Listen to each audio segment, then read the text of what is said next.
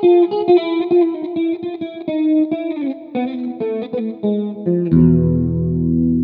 and welcome to the podcast Byzantium and Friends. I'm Marion, your guest host.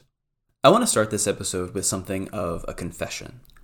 I love narrative history, by which I mean works of history that focus primarily on laying out the sequence of major political, social, and cultural events in a given region for a given period.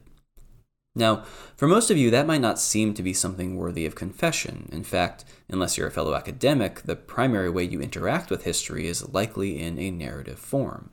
This is true whether you take a survey of Roman history as an undergraduate or pick up the latest history bestseller. But it's actually somewhat rare for professional historians to read narrative histories, at least of their own periods, especially after we finish our graduate training. Or to write them, especially narratives that cover extended periods of ancient history.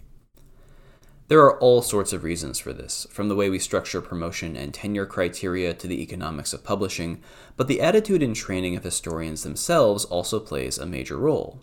More often than not, we understand our job as historians to be deconstructing existing narratives, either indirectly by adding new information or emphasizing new aspects of a period that previous narratives didn't account for, or by questioning the fundamental assumptions of an earlier generation. Was there a decline before the fall of the Western Roman Empire? Did feudalism exist? That sort of thing. I find this curious because, like many ancient historians I know, I spend a lot of my free time reading about history outside my area of specialty.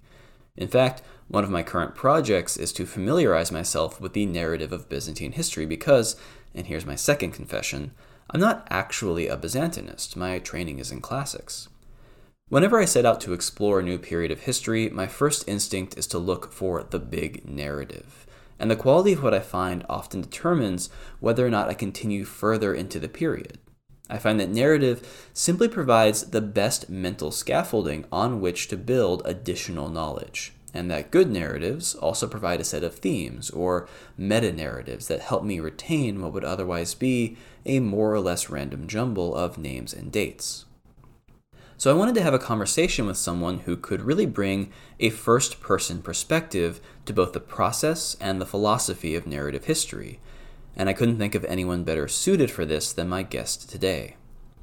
Anthony Kaldellis is professor of classics at the University of Chicago, and he has just completed a new narrative history of Byzantium from Constantine I and the foundation of Constantinople through the city's capture by the Ottoman Turks in 1453 under Constantinos XI. I should note here that although he has finished writing the book, depending on when you hear this, it may still be some time before it's available for you to buy. As any academic can tell you, the publishing process is long and full of proofs. One final note about how this episode came about. Anthony has been working on his new history of Byzantium for years. Literally, he tells me a tenth of his life, and I've been lucky enough to read large sections of it in various stages of development. This writing coincided with my own entry into Byzantine scholarship on the 11th century, for which Anthony's narrative history of the Middle Byzantine period, Streams of Gold, Rivers of Blood, was my jumping-off point.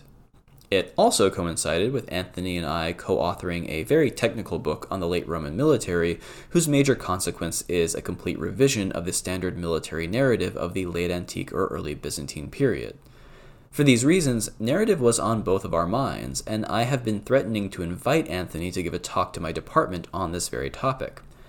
I may still do that, but it occurred to us during the course of our conversations that this discussion would be valuable for a broader audience. Moreover, after such a long time spent working on his narrative, the first such narrative of Byzantine history in English in a quarter century, Anthony was really the best person to have this conversation with.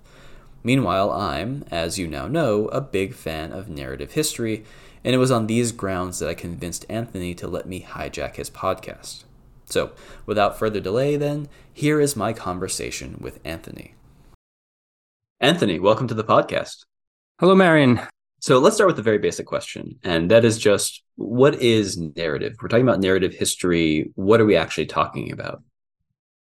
So historians and scholars have obviously invented a wild diversity of different ways of writing history, right? So there's just a spectrum And every category fades into the next. So it's impossible to produce very crisp definitions here of what a narrative is. There are always going to be sort of exceptions. But I would say to think about it in terms of the level of, say, the sentence. Think of an individual sentence and what it does.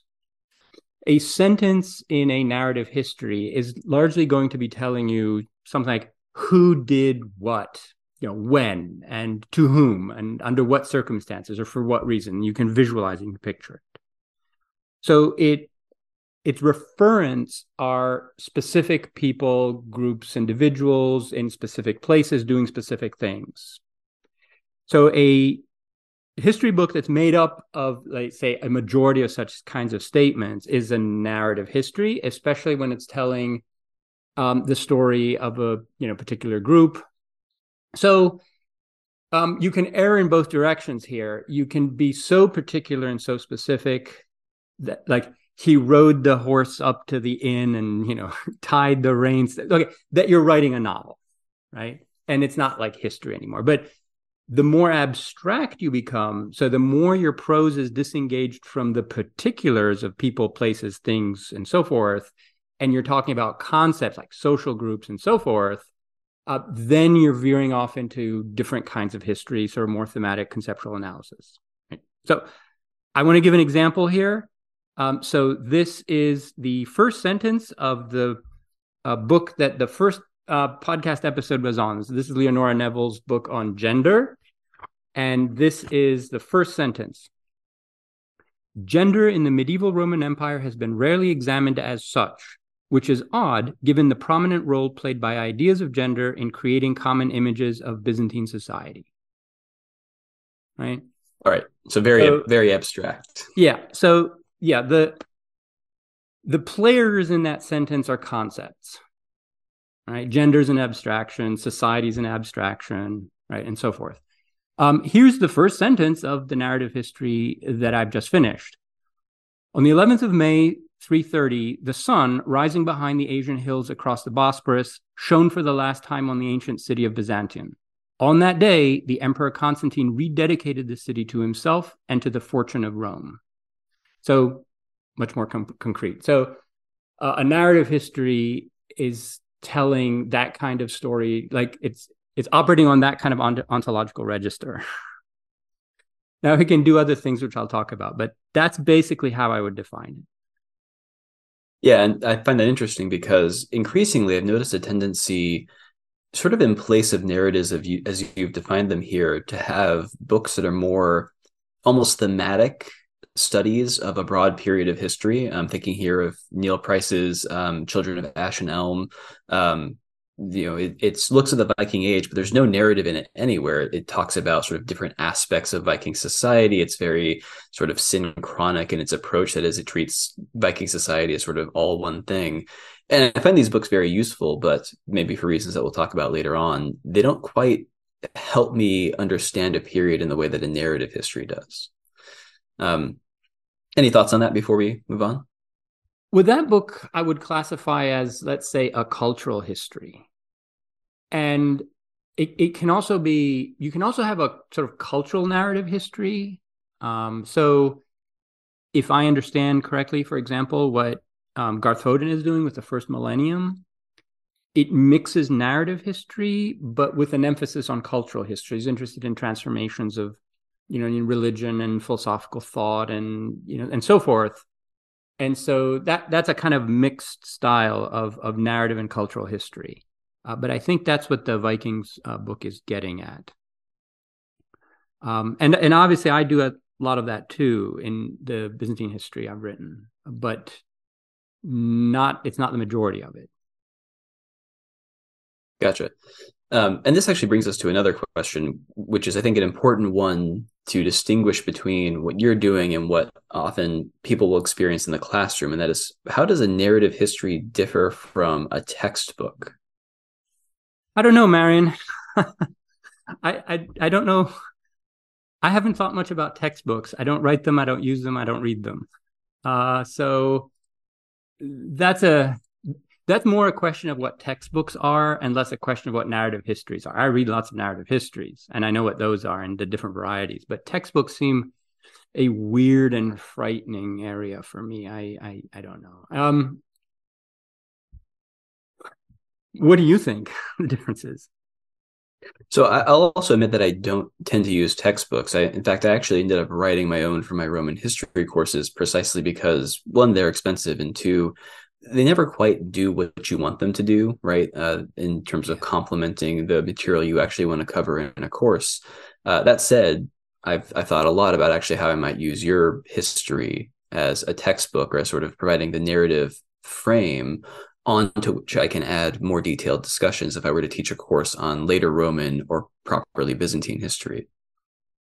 So Yeah, I'm equally aphoretic about how exactly we should understand the textbook, but in general, I don't find textbooks as useful as narrative histories for understanding a period. I find them dry, difficult to get through, and oftentimes the information is presented in such a way that it retains no hold upon the mind. yeah, it's often been stripped of color and a lot of the particularity that gives narrative history flavor. I think that a lot has changed in the textbook industry in the past 40 years, producing these kinds of results that we're talking about. And that generally hasn't changed so much in when historians write narrative history.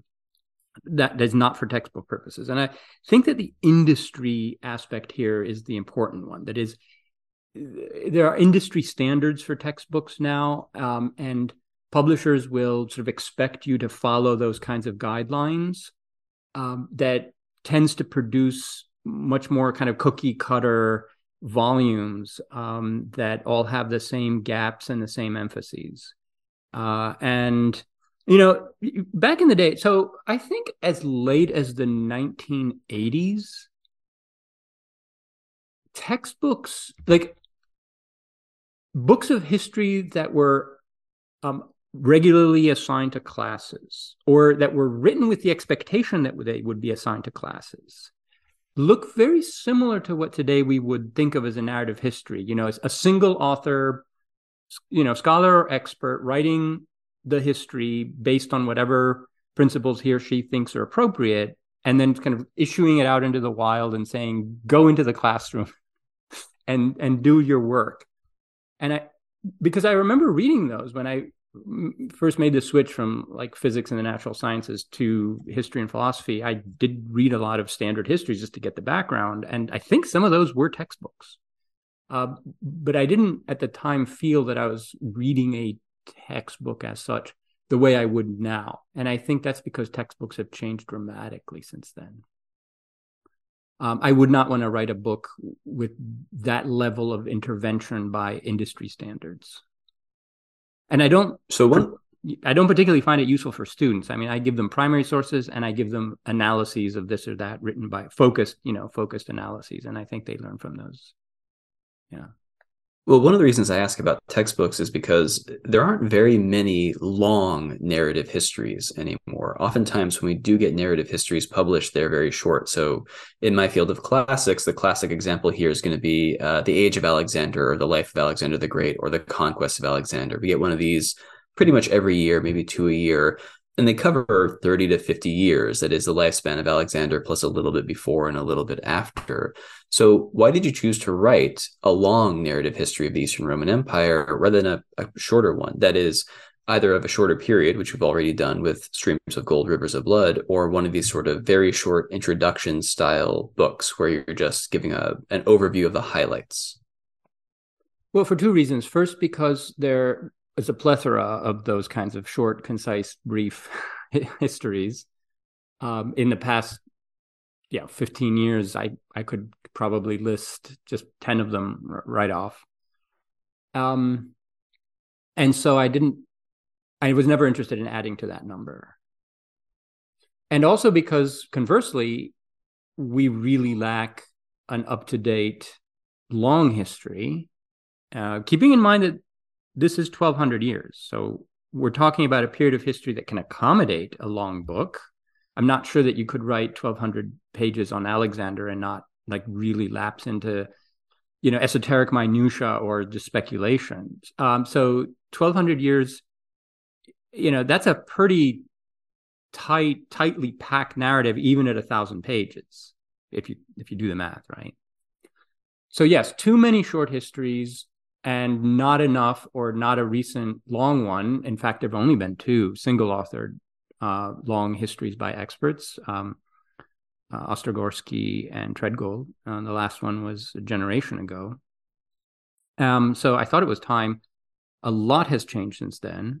Okay, so that's the first reason. The second is that I think there are things that you just can't do in a concise history. And I'll illustrate it with a metaphor.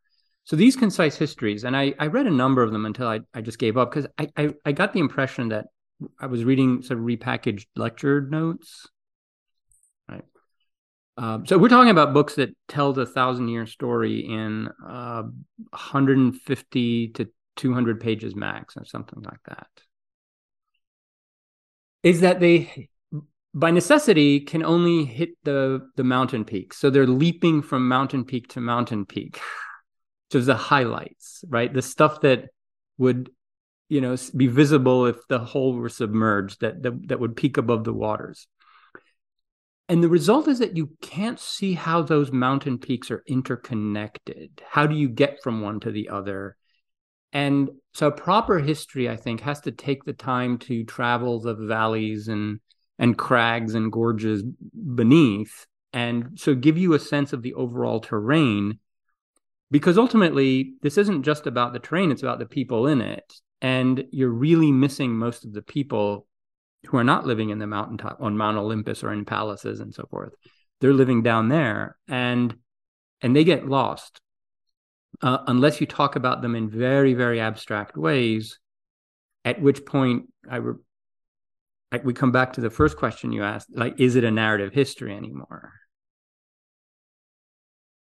Yeah. And that leads me to perhaps a bias or a prejudice in the field, in which we tend to think of, or sometimes narrative histories are treated as superficial compared to the more detailed type of analysis that we as scholars spend most of our time doing. As I mentioned in the introduction, we don't actually spend that much time reading or writing narratives after our training, for the most part.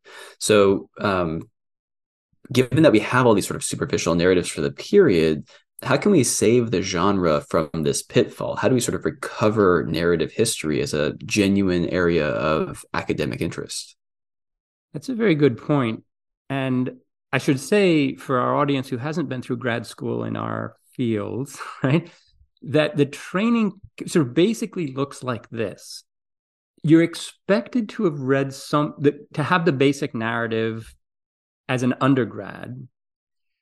A concession is maybe allowed that, okay, maybe you haven't read this book or that book or some big book, narrative book in your field. You read that before or at the time that you take your general exams. So before you start writing your dissertation, you're expected to have all that under your belt. After that, you are like an expert who's kind of updating your knowledge by reading the latest, very detailed treatment of this or that and the other thing. And so in aggregate, you're updating your view of the whole by reading specialized studies, right? Yes. And so after that, if I can jump in here, I would just say that, and every part of that is already anachronistic based on my experience of training graduate students, in part because big intro survey courses have very much fallen out of fashion, right? The idea that you would teach a history of Rome from Romulus to Justinian is just not really done anymore. And you can see this even in the textbooks that are being produced. They don't tend to cover that kind of span as frequently. Mm-hmm. And so oftentimes grad students are coming in without that. And moreover, it sort of assumes that this updating is just an automatic process. They don't actually have to sit down and think about it at some point, that just by reading a bunch of detailed studies, you'll just more or less integrate that into a larger structure of knowledge, which is actual mental work that doesn't happen automatically. This is true. And I think graduate programs are struggling with this problem of students coming to the program who lack the basic background knowledge, who, for example, might think that Hannibal was defeated by Caesar. Just, oh yes, I have heard this. Okay. And so they're having to change the way they do their generals exams or comprehensives. They're called all kinds of things in different places. And to include more narrative history and to ask questions in the exams about like these kinds of basic things. So yes, that is definitely changing. But at the same time, and since we're speaking as historians here, now my degree's in history, yours is in classics, but to a certain degree, we're both historians. I was trained in a history program, and there was at the time open disdain for narrative history. Like, this is not worthy of your talents. And the methodologies that we were taught in like a methods course was all about like economic history and social history and, you know, quantification and methodology and things like this. There were no specimens of good narrative history presented in that course, which was like a 14-week semester course where we had to do a lot of reading. There's no narrative history, right? It was all about, I mean, obviously all of these works have some bits of narrative in them, but they're not narrative history in the way that we're going to talk about. And so, I remember there was microhistory that could sometimes be narrative, but the point of it was not the narrative. The point of it was to extract conclusions from sort of very particular specific events and so forth. So there's a point to that disdain, which is that without some kind of deeper analysis going on, either at the same time or alongside the narrative, it can become very superficial. And we have all read superficial narrative histories. It's easy to write them. Yes, read and then immediately forgotten. Yeah. I mean, I sometimes remember the events that they recount, but I don't understand them. Right. And that's the difference.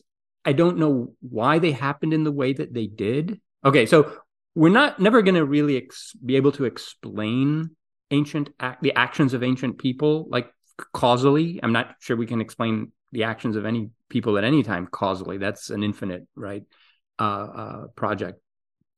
But you can understand better the parameters in which they made their decisions. And those parameters are, you know, economic and social and cultural and religious and so forth. But to understand the parameters, you need to talk about broader structures that are non-narrative in the way we present them, like necessarily, right? And so a narrative history, in order to not fall into this sort of pitfall of superficiality, it has to find a way to present those deeper social structures at the same time.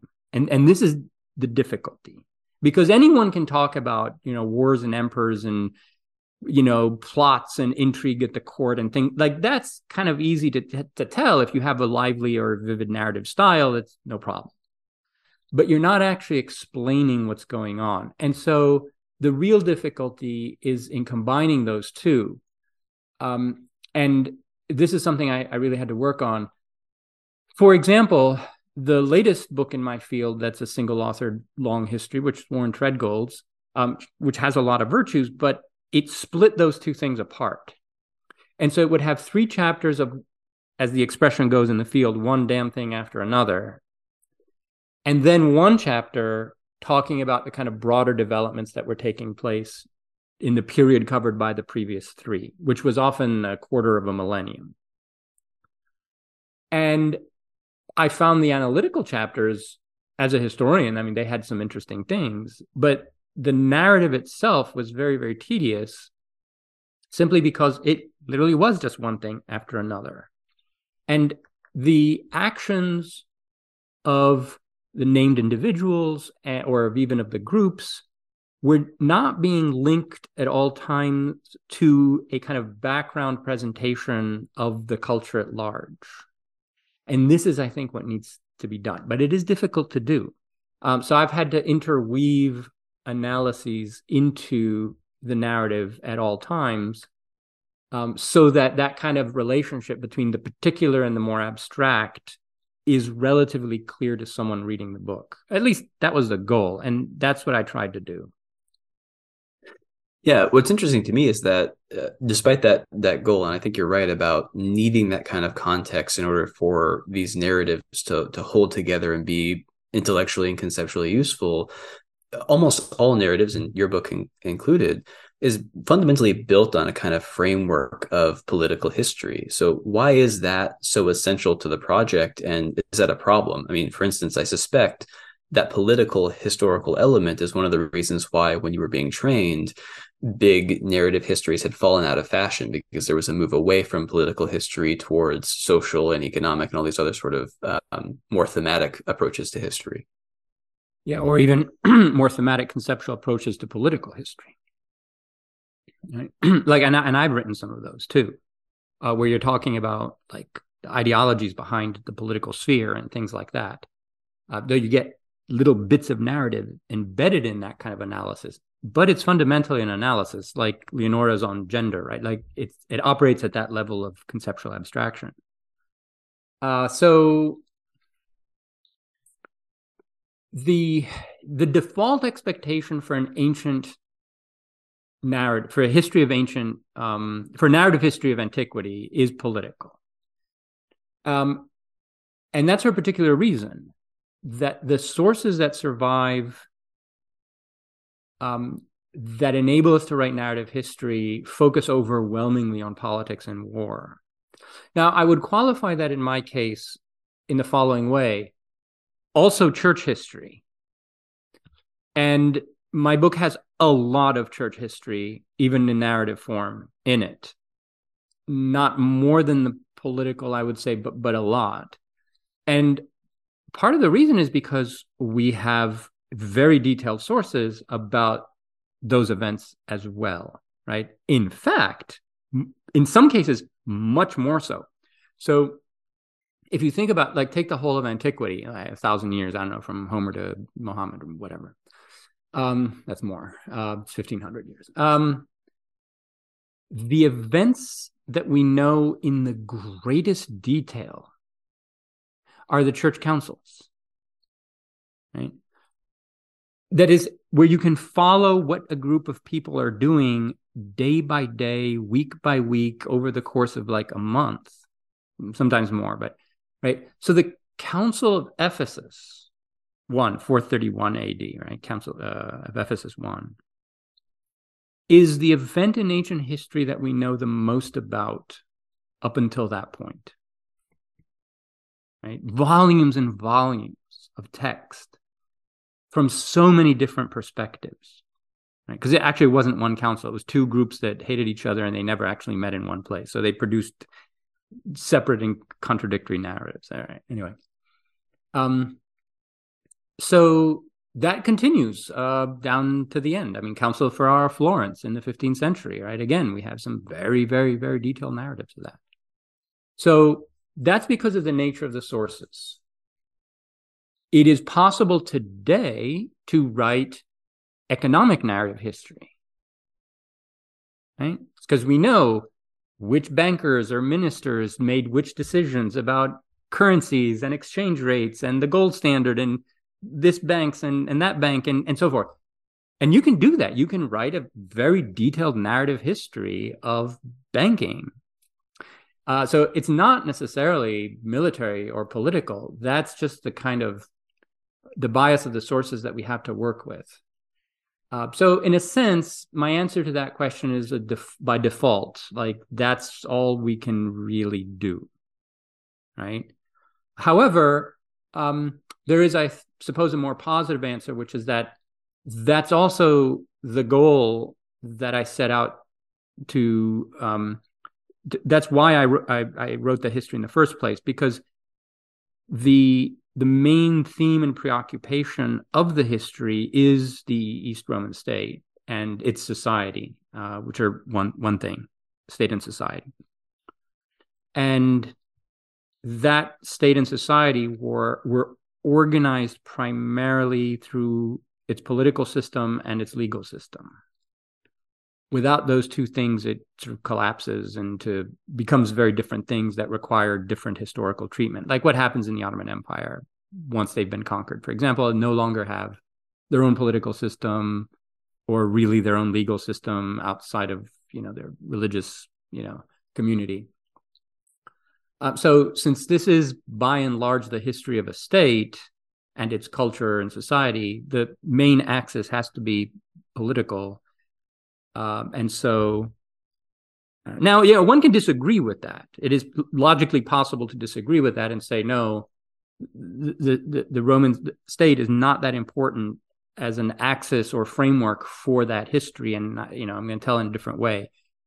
I disagree with that opinion, but it's a logically consistent position. I just don't think that the facts bear it out, but one can disagree about it.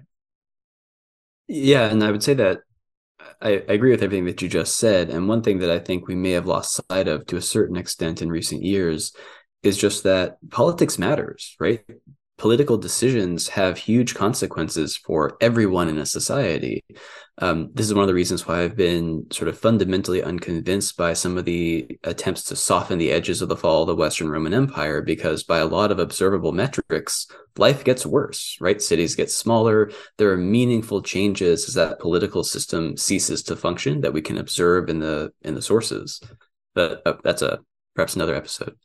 Yeah, but if I can add to that, so a seemingly contrary, but in fact actually complementary response to what you just said would be, for example, that, oh, wait, we actually see that skeletons get taller after the fall of the Roman Empire. And that, so whatever it was about the Roman Empire, extractive techniques, lead mining, actually have a separate episode about that with Paul Stevenson coming up, or maybe already posted. I don't know the order in which I'll post all these things. Had very negative consequences for the health of the people in them, or maybe not very negative consequences, but observable biological consequences and health effects. And so to that degree, losing the superstructure of the Roman state had beneficial consequences for a lot of people. And you can say, well, okay, but that proves the point again, right? That the political presence of a state actually matters one way or the other, whether for good or ill, right? It's not neutral. It didn't just come and go with a whimper and nobody noticed and with no consequences. Yeah. So perhaps a slightly more sophisticated version of the same critique of the focus on political history is that if you're going to write something with that sort of framework, the narrative inevitably focuses on leadership cadres inside of the state and the church. And that means inevitably mostly on men. So is that an inevitable problem when writing this kind of history, especially for the ancient world? And do you think that it in any way undermines the function of narrative history? So is it a problem basically, and what kind of problem is it? I think it is a problem, and it is inevitable. But we can mitigate it. And by the way, we can mitigate it, I think, we're in a better position to mitigate it for East Roman history than for ancient sort of classical history. So the question has two parts as I see it. One, the focus on leadership, and two, the gender aspect. So the gender aspect, I can address, well, at length if necessary, but I'll try to restrict it here. So the women are there, much more so than in the sources for classical antiquity. You do need to look for them though, and we are beginning to do more and better work when it comes to finding them. Again, I will point to another episode that either I have just posted or will post with Anna Kelly, which is on finding women's labor in the Egyptian papyri. So there's a lot of sort of basic grunt work, sort of mole digging that has to be done in any case to find the women. And I have tried, whenever we have that kind of data, like the number of petitions to the court of Diocletian that came from women versus men, right? Or in land registries, like in Asia Minor, you sometimes get them, how much land is owned outright by women, things like that. Occasionally, you will have women running the state. Like there are a couple of instances, as you know, right? There are some women who just decided, meh, I'm just going to do this myself, right? They're mentioned very often in hagiographical sources. And gender issues were very important. Think about, for example, the sheer misogyny that is expressed in a lot of ascetic literature. And I think it's important that those sort of misogynistic ascetic attitudes, for all that they're dominant in the texts that we have, were not socially dominant. Right? So they didn't manage to force the women out of sight, back into the household or veil them, by law or anything like that. It was the opposite. The ascetics had to go off in the desert or behind walls or whatever. So there are ways of addressing the gender balance. I've tried to do so. I know that there's a lot more that can be done. And a lot of good work is being done in that direction. So, if I were to do this in 20 years, if I were to redo this in 20 years, which I am not going to do, there will be a lot more material along those lines that I could use. Okay. So the other thing about leadership, inevitably, the narrative is going to be mostly about the leadership, elites in the state and church and, local society. But I try to keep in mind that they are not the goal of my work. They're not the ones that I was looking for. I actually was primarily interested in the fortunes of the entire population. And so I had to use other techniques to try to bring that population to the fore in whatever way I could. So sometimes they appear in the sources as agents, right? As like the subject of the sentence, who did what, right? So the people of Constantinople appear very often, very large groups, provincial groups very often. But also, they are directly impacted by state policy. And this is the important thing to keep in mind, that political decisions, especially economic decisions, have consequences for everybody, for taxation, for military recruitment, but also these wars and so on aren't just, frivolous adventure stories on the frontier where you're talking about battles because you like to read about battles. No. There was a lot at stake in those for the majority of the population, as, for example, like, would they then be subject to continual raiding by enemy groups that was extremely destructive of their lives, but also of their economies? Like, if you know that some group of raiders is going to pass through possibly next year, and even if you can rush off to the nearest mountain fort and you're safe with a few of your cattle, but you're not going to invest too much in expanding your economic production if they're just going to come along and ruin it. And so there is a direct correlation between the state's ability to contain foreign raiding and economic growth. And we're now getting a lot of studies about this. I will point to yet another episode that we did with Alex Sarandis on raiding. It was a few months ago. Where he talks about this kind of impact. And so one of the main preoccupations of the East Roman state in all periods was to contain that raiding.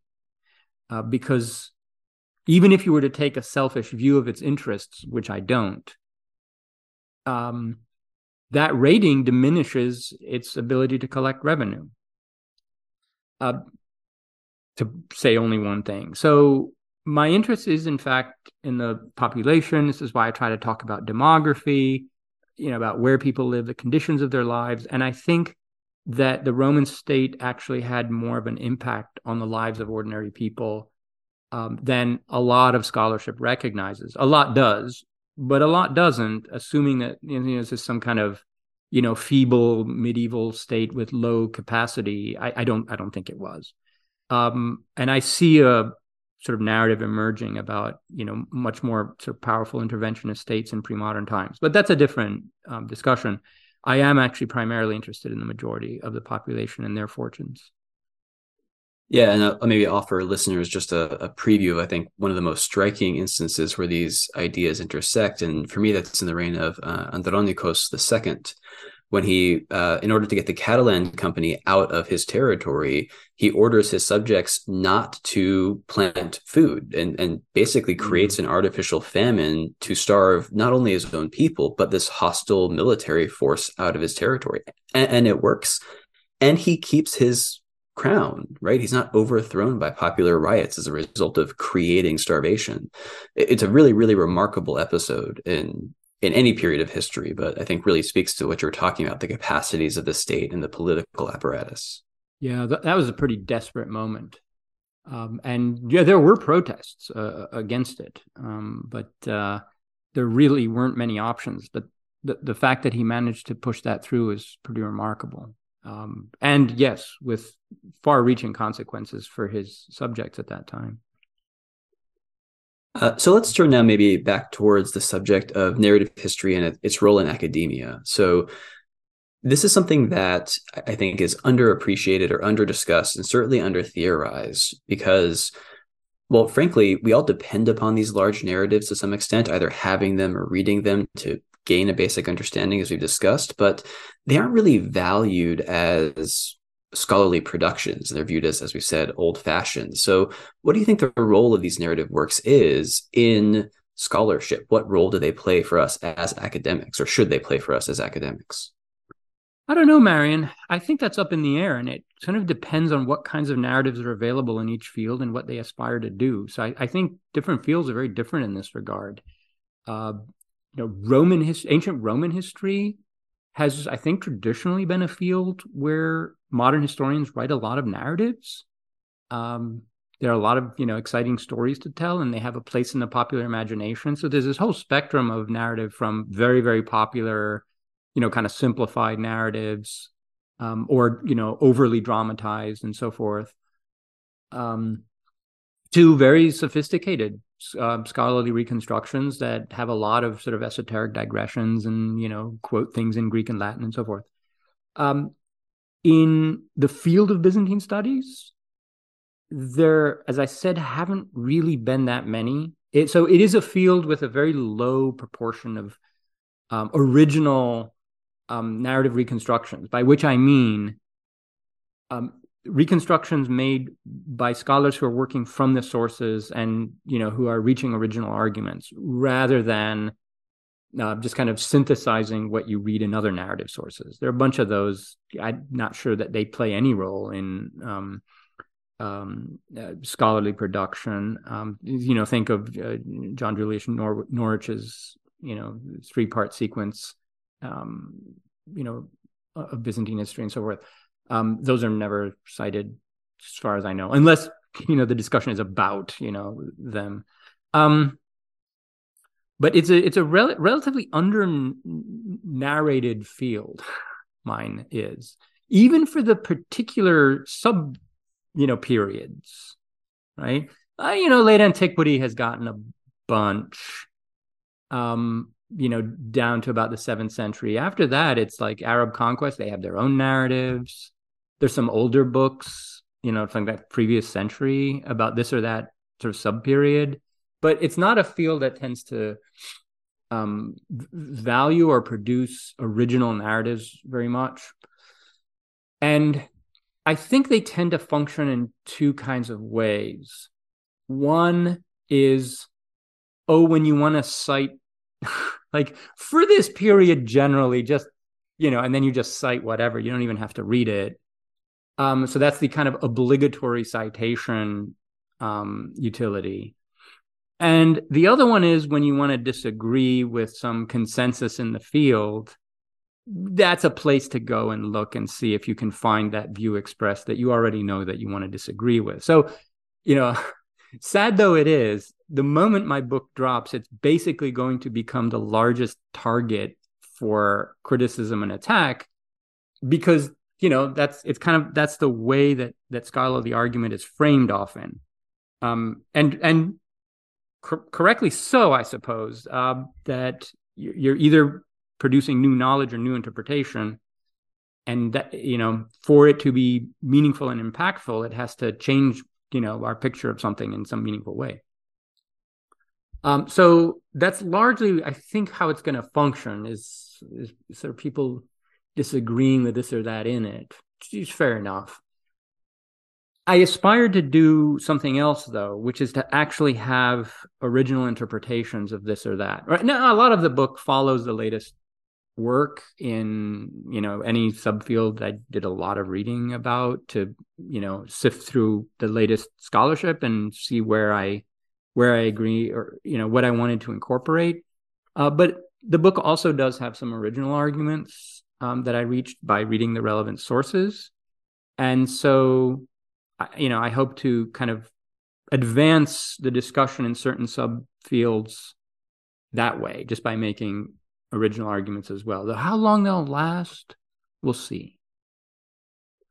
Yeah, let's stick with this idea of how long they'll last, because one of the things that I've always been struck by, and this is something that I got when I was in graduate school, I look for a narrative, and then oftentimes I would see discussions of this narrative as being outdated, right? And so there's a sort of idea of narratives having expiration dates, at which point they just get entirely thrown away. I think the classic example of this is Theodore Mommsen's Roman history, his Römische Geschichte, which is the only work of history, by the way, to ever win a Nobel Prize, is not read, right? Meanwhile, his more analytical work, which he designed to be read in parallel, the Staatsrecht, still is. So one of these works we've sort of decided is not worth engaging with. The narrative part we're willing to throw away, but we'll keep that analytical side. And so I guess what I'm wondering here is the role of narrative misunderstood? Are we failing to appreciate what this can bring to the table if we view it only as something that we punch holes in until it eventually sinks and then wait for someone else to build the next ship that we can use for target practice?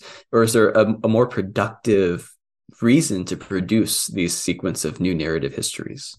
Well, there is, though inevitably the picture that you just painted is going to be true to a large extent. And it varies by field. Like I said, in Roman history, there are a lot of narrative reconstructions and original ones between us and Mommsen. In Byzantine history, there are very few. In fact, there are really only, let's say, 3. That's it. There's Treadgold in the 1990s. There's Ostrogorsky, which was a book written in the 30s originally, right? And 1930s. And because for various reasons, Treadgold's book never really quite caught on. Many people still go back and refer to Ostrogorsky, cite Ostrogorsky, assign Ostrogorsky to their students, right? In the early 21st century, we're like almost 100 years after he formed the ideas that lie at the core of that book, right? Okay, so the English translation that we have is based on a later version of it that he produced, but it's still very, very old. And it is massively outdated. I mean, I couldn't assign it to students in the belief that I'm assigning to them, real history anymore. I mean, not to criticize Ostrogorsky, he did the best that he could under the circumstances, right? But so much has changed since then. Yeah. So that's inevitable. However, let's flip this around and think about it this way. What is the purpose of producing thousands of specialized articles every year? Tens of thousands? I don't even know, right? Who is reading all of this? And for what purpose are they being produced? Now, you can make an argument that all knowledge is valuable, and very, very specific, particular investigations have their own value in their sort of proper domain about this manuscript or that icon or this particular event that happened and so forth. But I do think that in the field collectively, there is an underlying sense, sometimes it might be tacit, that we're doing all of this as a collective project, right? That we're trying to understand the society better on every level. And that at some point, it's going to produce some kind of synthesis, right? Something is going to emerge from all of this. Now, that synthesis is often, this is going to sound strange, it's tacitly tacit. In other words, nobody talks about it. Nobody says, oh, we're doing this in order to build toward a particular synthesis that so-and-so is going to write or whatever. It's like there's no plan, there's no strategy at all, right? So it's all tacit, right? But when I say it's tacitly tacit, is the idea that we're not talking about the fact that we don't have a plan to synthesize all of this. It's just kind of quietly understood that we're all kind of reading as much as we possibly can and individually forming a big picture in our mind as how the field is evolving. And that's it. That's the new picture. It's whatever you form in your mind based on whatever you've been reading of the latest scholarship. So writing a history that actually tries to pull a lot of this together is trying to concretize that. It's like, here's kind of where we stand, right? So yes, there's value for the individual studies, the very particular things on their own. But at the same time, insofar as we think we're building up a new picture, what does it look like? Now, I have to add a caveat here that many people will not think that what I've written is that. So my big picture doesn't correspond to the tacit one that they've been building up in their minds by reading all the specialized articles, right? So in some respects, mine might be a disappointment. It's like, no, we weren't. I didn't think we were building up to that. How did you get that from where we were going, right? In other respects, it might. And as I said, there's some stuff in there that's original to me. In other words, there's going to be a, what? Where did this come from? I wasn't expecting this based on what I was reading, right? I was reading that the Persian invasion of the 7th century was benign. Where did this come from? Yeah. Yes. So, so there's a give and take and a dialectic here. You kind of have to drop the work into the, context of scholarly production and kind of see what happens. Or look away. Maybe I'll do that. I'll just drop it and then just turn right around and, I don't know, go work on Seleucid history or something and never read a review and see what happens in 20 years. And we'll see where it stands. So one of the things that occurs to me as you're speaking here is that when I've gone back and looked at these supposedly outdated narratives, the ones that I found most useful, the ones that actually gave me something, were the ones that had precisely the more abstract, either meta-narrative or social interpretations built into their political narrative, right? They give me kind of an index of, here were the analytical lenses that were considered productive or predominant in a field at a given point in time. And that actually helps me chart how and why the scholarship has evolved. So I do think that even for academics, it's worth going back sometimes, and for the better narratives, actually engaging with them just to get a sense for how our field got to where it has come to. Yeah. Let's move on then to maybe sort of totally perpendicular critique of these large narratives and narratives in general. And this is one that comes out of the linguistic turn, which, if you don't know, refers to a set of sort of analytical shifts that took place in the 70s and 80s in the American Academy.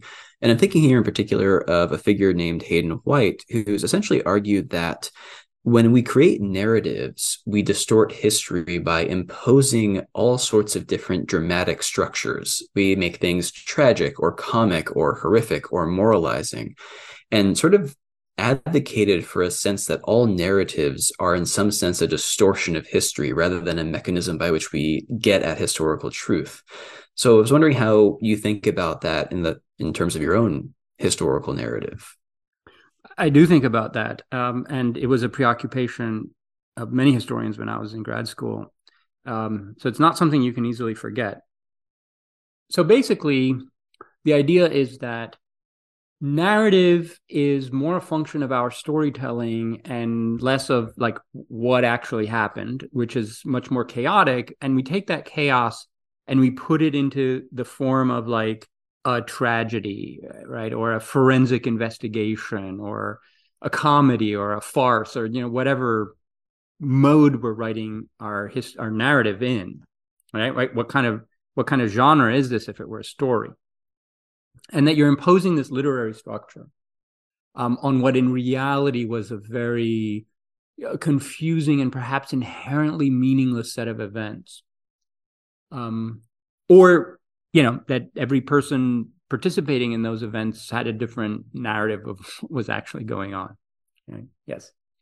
Now, okay, so there are a number of sort of critiques of Hayden White's approach, and the whole kind of linguistic deconstructive turn.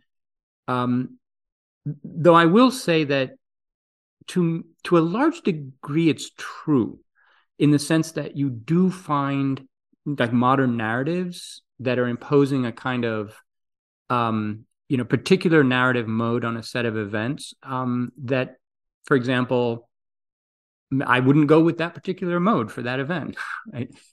Or you can see how they're taking they're based on a single ancient medieval narrative source and kind of sort of twisting its language to produce the desired effect. And it's like, no, but that source isn't actually telling that kind of story, but you've made it say that kind of story. Okay, so that definitely happens. I don't think that we can entirely avoid this, right? Notoriously, the same event will be written about in one scholarly tradition as a disaster and by another as a triumph, right? Think of 1453, right? Is this a triumphal narrative or is it a tragic narrative, right? Is it worthy of a panegyric or lament? Okay. So yeah, that's pretty obvious. Now, on the other hand, where I was never persuaded by Hayden White was that there's something problematic with narrative as such, the way that I defined it at the beginning. And I think he actually got it entirely wrong here, because narrative is, I think, baked into the way in which all human beings operate, live their lives. They make plans, they do things, right? Those plans may or may not work out, but they take steps to bring about a certain result. They engage with each other, and interpersonal relations are in narrative form. I don't think that human beings can operate as human beings without having a narrative of who they are and a desired narrative of where they want to go, or a feared narrative of where they don't want to go. And our sources are full of these things. So I think that narrative is essential to human beings. And in fact, I would go so far as to say that most of what we've been talking about in the past decades as, quote, identity is a set of narratives. Right? When you ask people about their identity, they very quickly will start, telling stories. And, you have to be, trained in grad school to talk about your identity in an abstract way, not through stories, right? Everywhere else is through stories, right? Including in our sources. And so narratives are hugely important, not just because this is how people actually plan out and live their lives, but because this is how they form their identities. And I'll give you one very striking example that that's a conclusion I came to in writing a part of the book, which is that Christian identity in Byzantium was to a large degree a function of narratives and not of doctrines, right? The theologians will write ecclesiastical history as if it's about doctrines. And I mean theologians then and theologians now, as if people actually disagree about, in one nature or out of two natures or whatever. But that's not what I found. I found that in reality, the theology, there were a couple of, maybe a dozen or 24 theologians at any particular time for whom the theology actually sort of mattered and who claimed they could understand it. For everybody else, and in some cases, mass mobilization, it was about narratives, and they couldn't possibly process the theology. Theology just became a slogan for the narrative, in the same way that like Brexit was just a slogan for a particular narrative about British identity. And so the narratives were usually, because, these are Christians, so these are narratives of persecution. Right. And it wasn't so much, our theology is better than yours, and here's why. I mean, they did talk about that too, because again, it's the theologians who are telling us this, but in other cases, like, well, your side did this to our side, and that was wrong. And so you have to now apologize, and you have to do all of these things to make us feel better because our story turned out to be right. Right. And on and on. And it's narratives of persecution, narratives of victimization, or narratives of triumph, whatever the case is. Christians had both, and they built up their identity through those things, right? And so the narrative is fundamental to, who are these people that we're talking about, right? On all levels. Be it you're writing about the army, you're writing about the court, you're writing about anyone. No, I will double down on narrative as sort of fundamental for understanding what people did in history. Yeah. Yeah. So to the theological point, I imagine more people in Byzantium visited the latrine where Arius died than read any word of Arian or anti-Arian theology. That's right? A good point. Yes, that is correct. And yeah, I think I'm in complete agreement here. And this is why I reach for narratives when I'm trying to enter a new area, right? Cognitively, there's just a huge advantage to having that narrative to hang things on. One of the dirty secrets of scholarship is that style matters, right?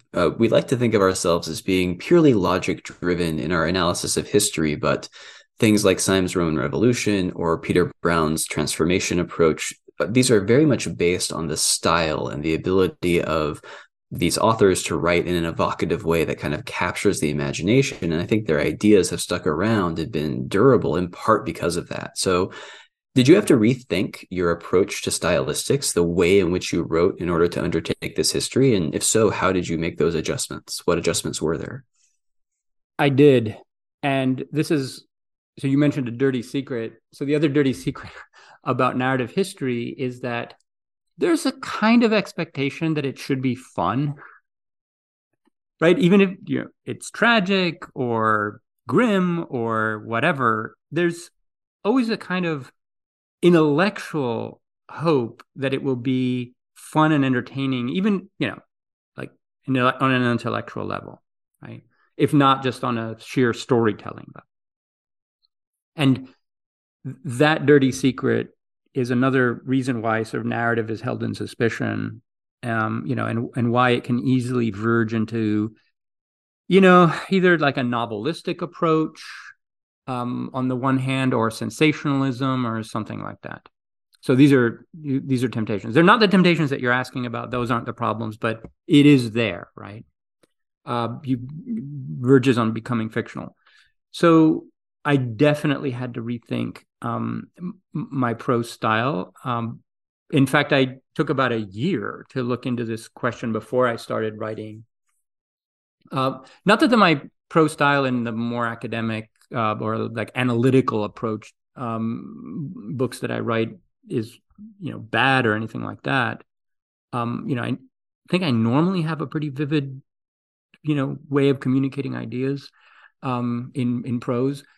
But the style I was used to was in some respects inappropriate for a narrative, and the style that a great deal of scholarship is written in is wholly inappropriate. And I had to make sure that I sort of purified my writing from certain modes that make scholarly prose so often unpleasant to read. So I'll quickly list three of these, and I'm not even going to bother to list like jargon. Like, that's a given. You don't use jargon in a narrative history that you hope is going to be accessible for a large public. So having said that, first, I had to find ways to rid my style of excessive hedging and qualification. So this is a defensive mode of writing that many scholars use to protect what they're saying from criticism that they expect from any direction. So like you want to say a thing and you ring it around with an entire palisade of defensive qualifications so that nobody, say, but there's an exception, or, oh, but, you need to qualify it for this, right? So as you're moving along, you're dragging this little, a pillow fort of hedging and qualification and defensive. You're preemptively trying to defend yourself against possible criticism. And so everything that you say, you might want to say one thing, but it comes along with another 7 or 8 in terms of that kind of baggage, which makes the style very clunky and cumbersome and difficult to read. So when you're writing a large narrative and you really have to pare down the words, like you can't devote time to preempting every possible criticism or putting possiblies and so forth everywhere, just because, there's an inherent uncertainty about everything that you're writing. You're just going to have to assume good faith on the part of the reader, that the reader knows that this is a reconstruction, which is, más o menos, more or less you've got it right. Or that there's always a potential for qualification. Okay, so that's one thing. Defensive writing. It's now I'm so sensitized to it. It's sort of annoying when I see it, even in like academic articles. The second is second order scholarly discussions with the implied reader. Right. So this is when the scholar sort of pulls away from the material and addresses the reader in a discussion that is in a way kind of irrelevant for the topic, but is part of the whole sort of scholarly mode. In other words, sentences such as, in order to understand X, we need to Y. In other words, I'm looking at you and I'm moving you through my mental procedure to explain my methodology, right? So I've read that kind of sentence by this point tens of thousands of times, and I never want to read it, or again, I know I will, but I never want to write it again. I hope not. If something isn't important, I'm not going to put it into the narrative. And there are better ways of explaining in narrative form why something presupposes something else or how things are linked, right? So there's no discussion between me and the reader. I'm not turning to the reader to explain to the reader what I'm doing. The reader is being shown a picture, and hopefully all of the parts of it are interconnected in such a way that the reader can see how they're interconnected, right? I don't need to start pointing things out to the reader, right? I'm not there, you're not there. We're just looking at these things. Okay. And the third thing is to try to avoid being too predictable, right? This is another thing that tires me when I'm reading academic writing, which is you read the first sentence of a paragraph, let's say, and you know exactly how the rest of it is going to go. You know what methodology is going to be applied. You know what conclusions are going to be drawn. You almost don't even need to read the rest. And this is because, we all are trained. I don't know if trained is the right word, but at any rate, through trial and error and the peer review process, we learn to write everything as if it's a grad student paper, right? This is kind of how all articles are written, right? They need to be accessible to like the average grad student in the format that a grad student understands. So you state what the problem is, you state the methodology, you then apply the methodology to the problem, you find a conclusion, then you restate everything like that, right? Very predictable, right? By this point, I've read the same argument so many times in so many, like, for example, if I know that if an article begins with a sentence such as, like Roman borders were not designed to keep everybody out, but recent scholarship has shown that there were fluid zones of interaction. I can tell you exactly how the rest of the paper is going to go if you tell me what material it's applied to. done, right? Right. Yeah. So I wanted to avoid being predictable in a boring way. And so, and this is one of the more difficult things to learn, was how to mix in perceptions from people at the time with everything that I'm saying that are just a little off center to give you something to think about, something, oh, that's an interesting little twist there, right?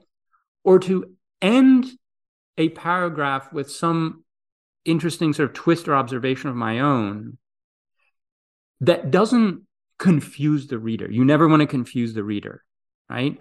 But I think we're not honoring the reader's intelligence by just hammering the same predictable things over and over and again. So I like to find ways to say, okay, you've gotten the picture here, but consider this little twist here. Isn't that also interesting? So that you're left, like sort of mentally, I pictured as the reader kind of sitting back and think, oh yeah, I hadn't thought of that, right? That was difficult to do.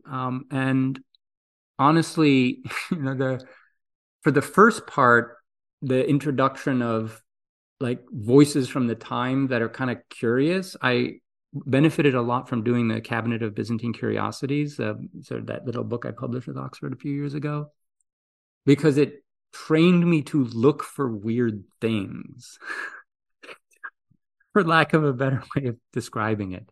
And those weird things, often they point to deeper, more interesting sort of realities. And so I tried to mix those in. Anyway, so that's my pitch for the style. Yeah, and obviously a natural follow-up here is when we think about style and who we're writing for, is the fundamental question of our readers and why do people read narratives? Speaking from my own experience, obviously I approach this from the mindset of an academic historian. I've already commented on how I find them to be by far the best scaffolding to understand a period, to begin to integrate other bits of knowledge. I always try to start with a narrative when I can. But why do you think people read narratives, and how did that fit into your planning and the goals that you set out for this new narrative history? I mean, I can answer that easily for myself, which is that, I mean, I read narratives when I want to enter a new field that I don't know that much about. So in recent years, I've been reading a lot about early modern European history and also the lead up to World War I and the war itself, for example. So I need a narrative just to orient me in terms of who, where, when, what, kind of the basics. I mean, I know I always knew the basics, the basic basics, the non-basic basics. But for a field like mine, I think I'll just refer to what I said earlier, that there's a point in the development of every research field where I think it needs to take stock of where it is and what's going on.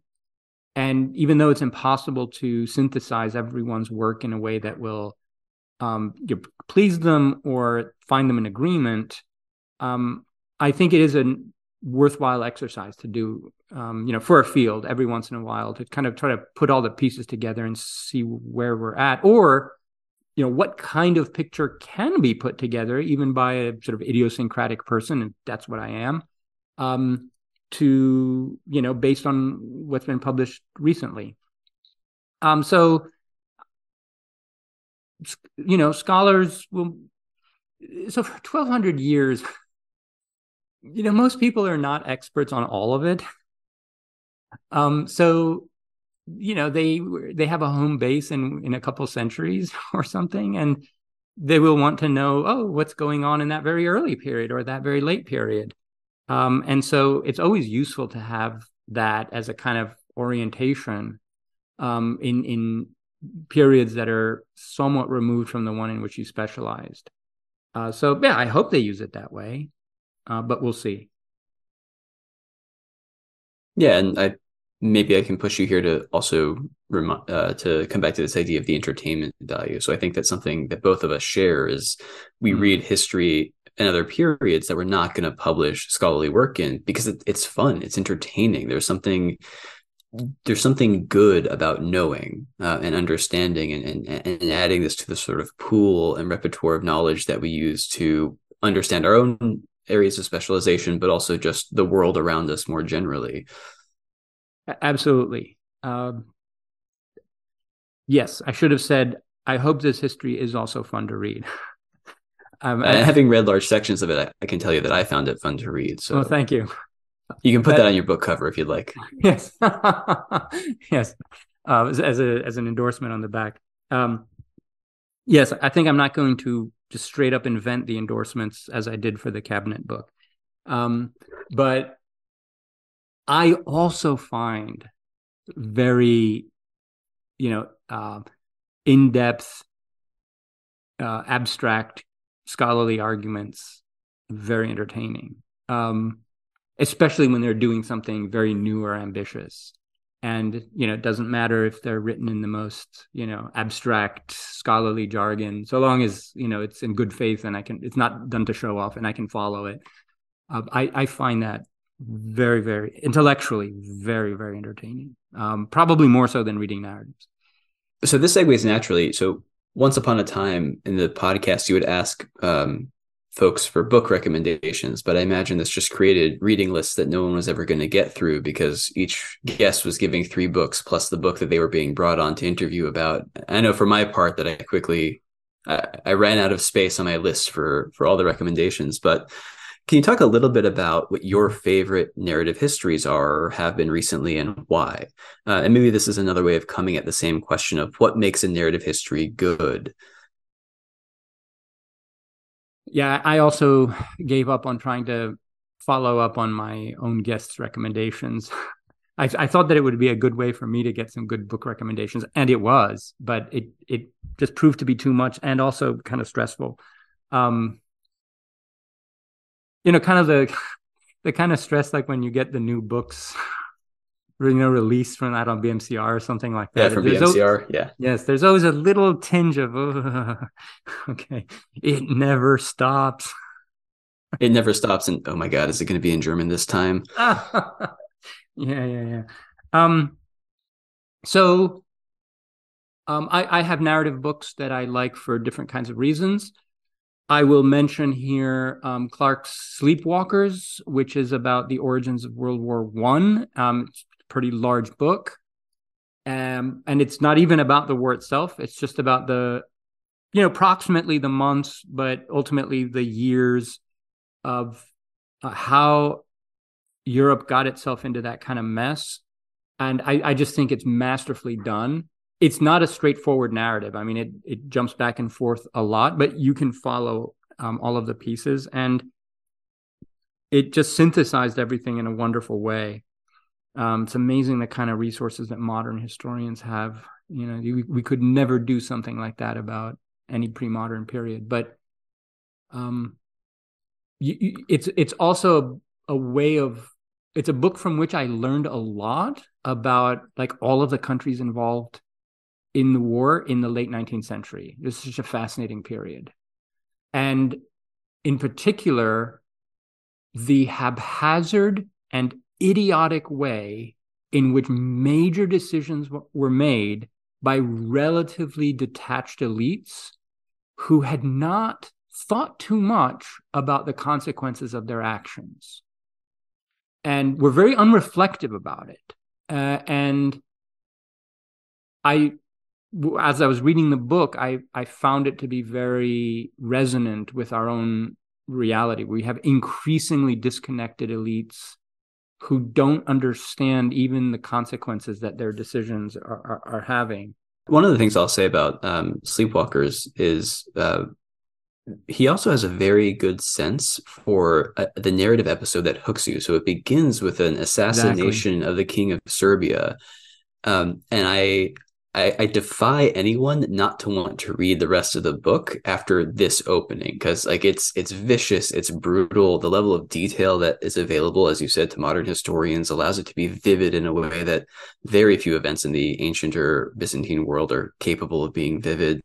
It's really, really outstanding. And also the utter fuzziness around who was allowed to make which decisions in the various governments, right? So the Brits are actually a bit of an outlier here because they had some kind of order and division of responsibilities and competences. But if you go to Russia, who's allowed to do what is basically a matter of who can get away with it, which makes international politics a bit of a mess. So another endorsement for Sleepwalkers, because I also found it to be great. So let me say more about what you just said, the opening of the book, because it strikes me as Homeric. In what sense, right? So you expect a book about the origin of World War I to be about the assassination of Ferdinand, right, in Sarajevo. Either that or it has to begin in like the French Revolution, right? If you're doing a super longue durée. Well, no. The origin of World War I is that very particular assassination, right? Which triggered all of these invasions and treaties and alliances into a world war. And the book begins with another assassination in the general geographical vicinity, right? But not that one. And it's, I think, so in the same way that Homer, right? So Homer's telling the story of the War of Troy. The War of Troy is essentially, these two kings and their allies fighting over this one woman. And he tells that story, but not those two kings and not that woman, right? So he kind of uses the same narrative template, but shifts it with a different cast of characters, but related to the same story. And Clarke does that in Sleepwalkers, and I think it was very well done, because part of the argument of the book is contingency, right? Like how many times a war could have broken out in the decades before that, with the parties aligned in different ways, right? But it's purely contingent that in this case, no, they decided not to go to war because of, accidental reasons. And then in 1914, the spark actually, it took off, and, you had the conflagration. But it could have happened so many times in the past. And I think he uses that episode that way. Look, these kinds of royal assassinations are kind of taking place. The alliances are already in place. They're shifting around all the time. It looks like it's gonna. No, it didn't happen this time. So I like that level of contingency in the narrative. Anyway, and I'll also say that good narratives, I think, make room for this contingency. So when we talk about narratives being sort of intellectually devalued or not, or viewed as being passé in some way, oftentimes that's because they have a tendency to present history as an inevitable sequence of events, almost like a physics equation, because A, then B, then C. And the best narratives are the ones that really highlight how much was unexpected, how much there wasn't, for instance, a long decline. So sooner or later, the Roman Empire in the West was just going to be knocked off, that there were actual moments of decision and moments of actual possibility prior to these events taking place. Right. You're talking about Peter Heather's narrative, The Fall of the Roman Empire. Yeah, exactly. That's another narrative book that I really did enjoy. I got to say, I think it steers a very level-headed path through a lot of obviously the fall of the Western Roman Empire is very contentious, and a lot of things have been said. And I really admire the way he managed to synthesize what I think is relevant, and not to get bogged down in discussions of a lot of irrelevant things, in order to produce precisely that kind of study of contingency. Anyway, I think that's a good book too, and I would recommend that. Okay, well, we should wrap this up. So I want to end with what might be a little bit of a cruel question, but I think it ties together a lot of what we've discussed so far. And that is, when do you think your narrative will need to be replaced? And in particular, how do you think future narratives are going to improve on yours? And to be clear, I'm not looking for a guess in terms of years, but sort of what intellectual or scholarly preconditions are going to need to be met in order for a new narrative to be necessary and productive? Yeah, I can think of two ways in which that might happen. The first is a gradual accumulation of corrections on particular matters that reaches a kind of critical mass, such that it's time for a new overview. And these might be corrections on particular events. There have been a lot of those in recent years, and there's no reason to think that's going to stop.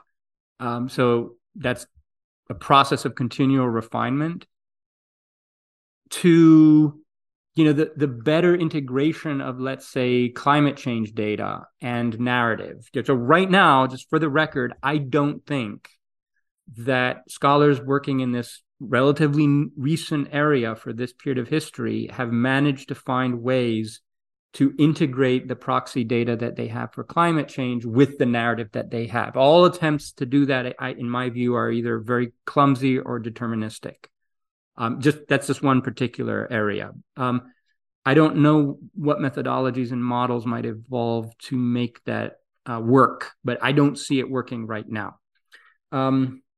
So that's one way. It's just the accumulation of many, small corrections.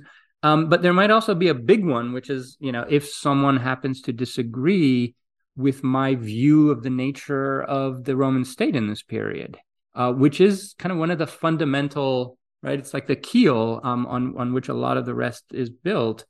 And, is not I know that it's not going to be find everybody in agreement, though I think that the evidence is overwhelmingly there for the picture that I present. And in fact, I'm going to go on in future years to strengthen that picture with more sort of analytical, specialized scholarship of my own. I think that there's a lot more to be done there about all kinds of things, such as the infrastructural capabilities of the state, its communicative capabilities, but more fundamentally, its ability to sort of construct subjectivities among its subjects on the ground and get them to at least tolerate it. You don't need to have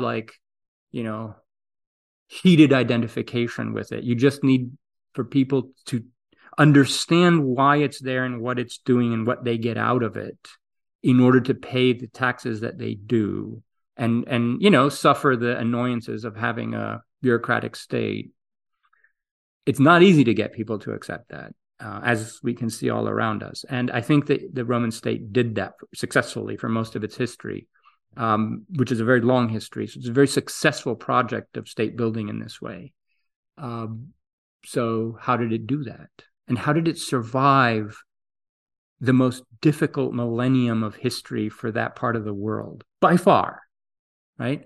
So that's a significant accomplishment. And in a sense, it's kind of the main story of the book. What are the sources of resilience for this organization and its people who, to all appearances, for most of that history, were on board with that project? There's some exceptions, but basically they were. So that's the story in a way. So if somebody wants to tell a different story about this, it would need a different book. Right. So going back to this idea of these overarching meta-narratives. Well, Anthony, I've really enjoyed this conversation, so I'm glad that you let me hijack your podcast to force you to talk about this. Next time you'll get to disappear behind the microphone. Any closing comments you'd like to leave with? I look forward to doing this again with you when our book on the armies comes out, and we can talk about a whole other range of issues about writing history, because I really enjoyed writing that with you. Yeah, ton of fun. Yeah, totally different kind of book. Boy, was that a different kind of book. Well, for one thing, we were able to write it in the course of a single summer, so a very different scale of project from yes. what you've been working on. We'll talk about that process maybe when we do that. So stay tuned. I'm looking forward to doing that too. All right. Well, thank you very much. Take care, Marion.